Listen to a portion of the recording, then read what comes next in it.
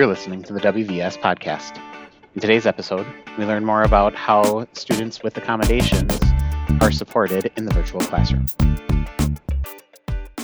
Welcome once again to the WVS podcast. This is Jason Schmidt, your host, Executive Director of Wisconsin Virtual School. And I also have two very special guests with me today. So Larissa, you're returning to the podcast. Thanks for joining us again. Just a brief introduction for everybody who may be new. Yes, my name is Larissa Zampoulis, and I am with Wisconsin Virtual School. I am the Special Populations Associate Director.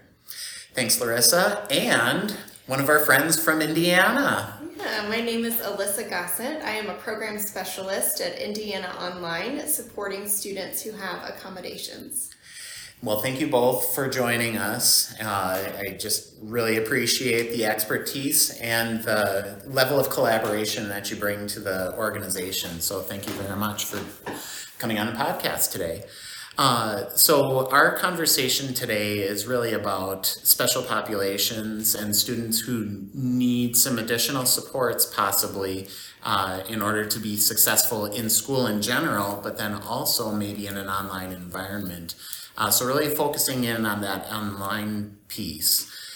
So what are some of the ways that you and the organizations that you serve help students to be successful in an online learning environment? Really, it starts with the partnerships with our districts. So with being the program that we work directly with districts all across the state of Wisconsin, and the students that come from those districts or programs, we really work with them to understand what that student needs for success in a virtual environment, because that district knows that student best. So we really want to create those relationships and connections with those districts so that we can best support that student. It really depends on what that learner needs, but we also keep in mind that we are a virtual environment, and some of those accommodations that a student may receive in person is going to look much different than what they receive in a virtual environment. So one of the things that looks different virtually versus in a brick and mortar is having text read aloud. You know, in a brick and mortar setting, you have a person most often reading that content to a student. And in a virtual environment, we most often have a computer doing it. Sometimes it is built into your learning management system, or sometimes it's something like Google Translate or Speak It or something like that, where the student copies and pastes that text, but it gives them more autonomy and independence in a virtual setting than they might have in a brick and mortar, because they can have it read to them at midnight if they want. So that's one that looks different. I know for us, extended time is an accommodation that we get pretty regularly, and that looks different for us because we don't have any timed assessments, especially in our asynchronous courses. The only hard deadline is the end of the semester, so they have the extended time. What's critical is making sure that we understand the reason why the student has that extended time. Is it because they need additional processing time? Is it because they're an elite athlete and they have practice, and that's why they've chosen an online environment? So making sure that the teacher understands the reason why that extended time accommodation is in there, and that they're not ignoring that student thinking, oh, they're just using their extended time. Maybe they're stuck and they're not asking for help, or just procrastinating. Don't know anybody who does that. So you mentioned the text-to-speech and extended time as two common accommodations. What are some of the other things that you have seen or that we work to set up to help these students be successful? We've had a lot of different situations, but some of the most common ones that we use are reducing multiple choice options on assessments. That's something we can do very easily and apply to all courses, which is great for those students so it's consistent across the board. Other things that we can do, we can also remove time limits on assessments, like Alyssa already mentioned. And really, some of the other great things that I feel that are important to learners that we're able to do is we're able to help students that may have a visual impairment or a hearing impairment and really work with that specific learner in that district on how that's going to look, and really just making sure that the environment that is virtual for them is their least restrictive environment and that it's the best fit for them. And back to what you were saying about the partnership with our districts, when there are things that in our setting we aren't able to do necessarily, going back to our partners at the district level, and they are able to provide some of those accommodations. And so we're all just working together to support the student, to give them everything that they need to be successful. So that relationship piece, right? And we talk about that in every single setting of online, whether we're talking about special populations or students who need accommodations or our elite athletes or our high achievers. Like, it doesn't matter where they fall on that spectrum of achievement.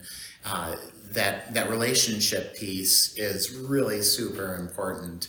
And I think that's been something that's just a huge area of emphasis for any quality online program, is going to focus on relationships.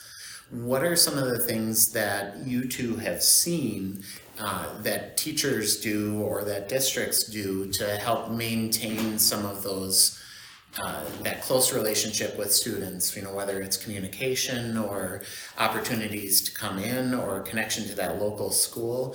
What are some of the really good things that you've seen in that? Go ahead. Our teachers do a first call at the beginning of a session and actually pick up the phone and call the student and start having a conversation. And that is often how we find out that students have accommodations, because that's one of our questions, and they're the ones advocating for themselves and saying, oh yes, I have an IEP, or oh yes, I have a 504. So that is really good. They also are just asking some getting to know you type of questions, just like you would those first couple of days in brick and mortar. It just looks different. Our district partners are often Zooming or Google Meet or Teams, whatever it is that they use. They are using that type of platform to meet with their students. And it looks very different. Some check in, once a month. Some are checking in weekly. Some check in every single day. It just depends on what that student needs. And they're still able to build those relationships, even though it's through a camera. You can still do it. I'm always impressed by what our teachers do without even being asked or told. They know their learners and know what they need. I'm looped into conversations or emails where our teachers will be like, well, I noticed this, can we reach out to the district and see if this is something else they need, because I think it will help them be successful. And that could be any learner, which is something that I think is so important, because truly we're thinking about all learners and how we can support all of them as well. But again, with those phone calls at the beginning, welcome emails, and then we do, Wisconsin Virtual School has connect times with our asynchronous students once a week, and really encouraging those students to get on board with those optional meetings. And then our synchronous students have daily sessions that they meet with their teachers, and just really ensuring that they're getting what they need, and that feedback too on assignments. So getting that feedback and making sure it meets that learner's needs. So if that learner needs voice feedback, they're providing that instead of written feedback, and really knowing those learners and what's going to help them succeed. Something that you mentioned made me think of a thing that we have in place. We have When, What I Need, and it's for our students who are with us full-time taking synchronous courses. And right now the focus for that time, teachers invite students to join if they are missing some of those prerequisite skills. And so it's a time for them to focus on those lagging skills outside of the daily sessions with their peers and the current content, to help them get caught up and get that more individual support that they need. I'm loving everything you guys are saying, and it's just making me think about how maybe our perceptions need to change about accommodations, and really, these are things that would be helpful for any kid. and would help anybody be successful in an online class or in a brick and mortar or wherever they are. So is there, I'm just throwing this out there, and you guys can feel free to bunt or just, let it pass by on the curveball, but is there any such a thing as like a universal accommodation, or something that, like, we don't just do this for particular students who request it, but this is just a default practice that we do because we know it helps kids be successful? Is there any such thing? I would say text to speech. That is one thing that I share with our teachers and staff all the time. Text to speech is built into almost every single one of our courses. And it's something that's totally underused. And it's not for just students that have an IEP or 504 and have that written into their course. It's for students that are auditory learners that learn better that way. Or maybe they just need to hear it from a different person or perspective. But I'm also a big believer that we can have those pieces built into our content and built in by our vendors. But if we're not teaching those learners how to use it, then it's absolutely useless. So I think what's really important is that we're providing those tutorials, that training to our teachers, to our students, to our districts on how to use it so that it does get used and so that it is beneficial for all learners. The other thing about text to speech that I love so much is ours, and I think a lot of the others, translates into multiple languages. So you're getting the students who are auditory learners, you're getting the students who maybe English is not their first language, but then something that a lot of people don't think about is it gives students an opportunity who might be wanting to learn another language and be using it outside of, say, their Spanish course. They might be in their science course and, let me just translate this into Spanish so that I can have my science content in Spanish for today. Most people don't think to use it in that way, but it's a nice little perk. I hadn't really thought about using text to speech to translate into another language. I mean, it's obviously it's something that can happen, like the technology would support it, like duh, but I hadn't thought about that application of it. That's really interesting.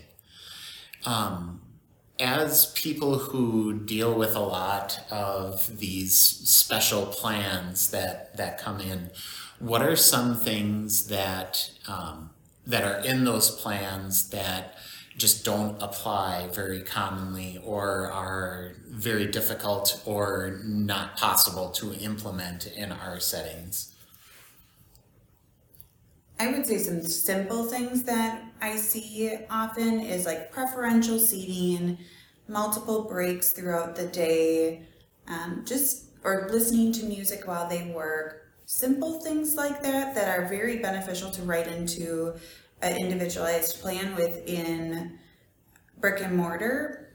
But in a virtual setting, especially if they're full-time with us and they're at home or in a certain setting where they're able to have those options, those things don't apply because they're truly allowed to do any of those things. They can pace their day, they can take breaks, they can choose their seating, and they can do all of those things and really customize their learning environment for themselves.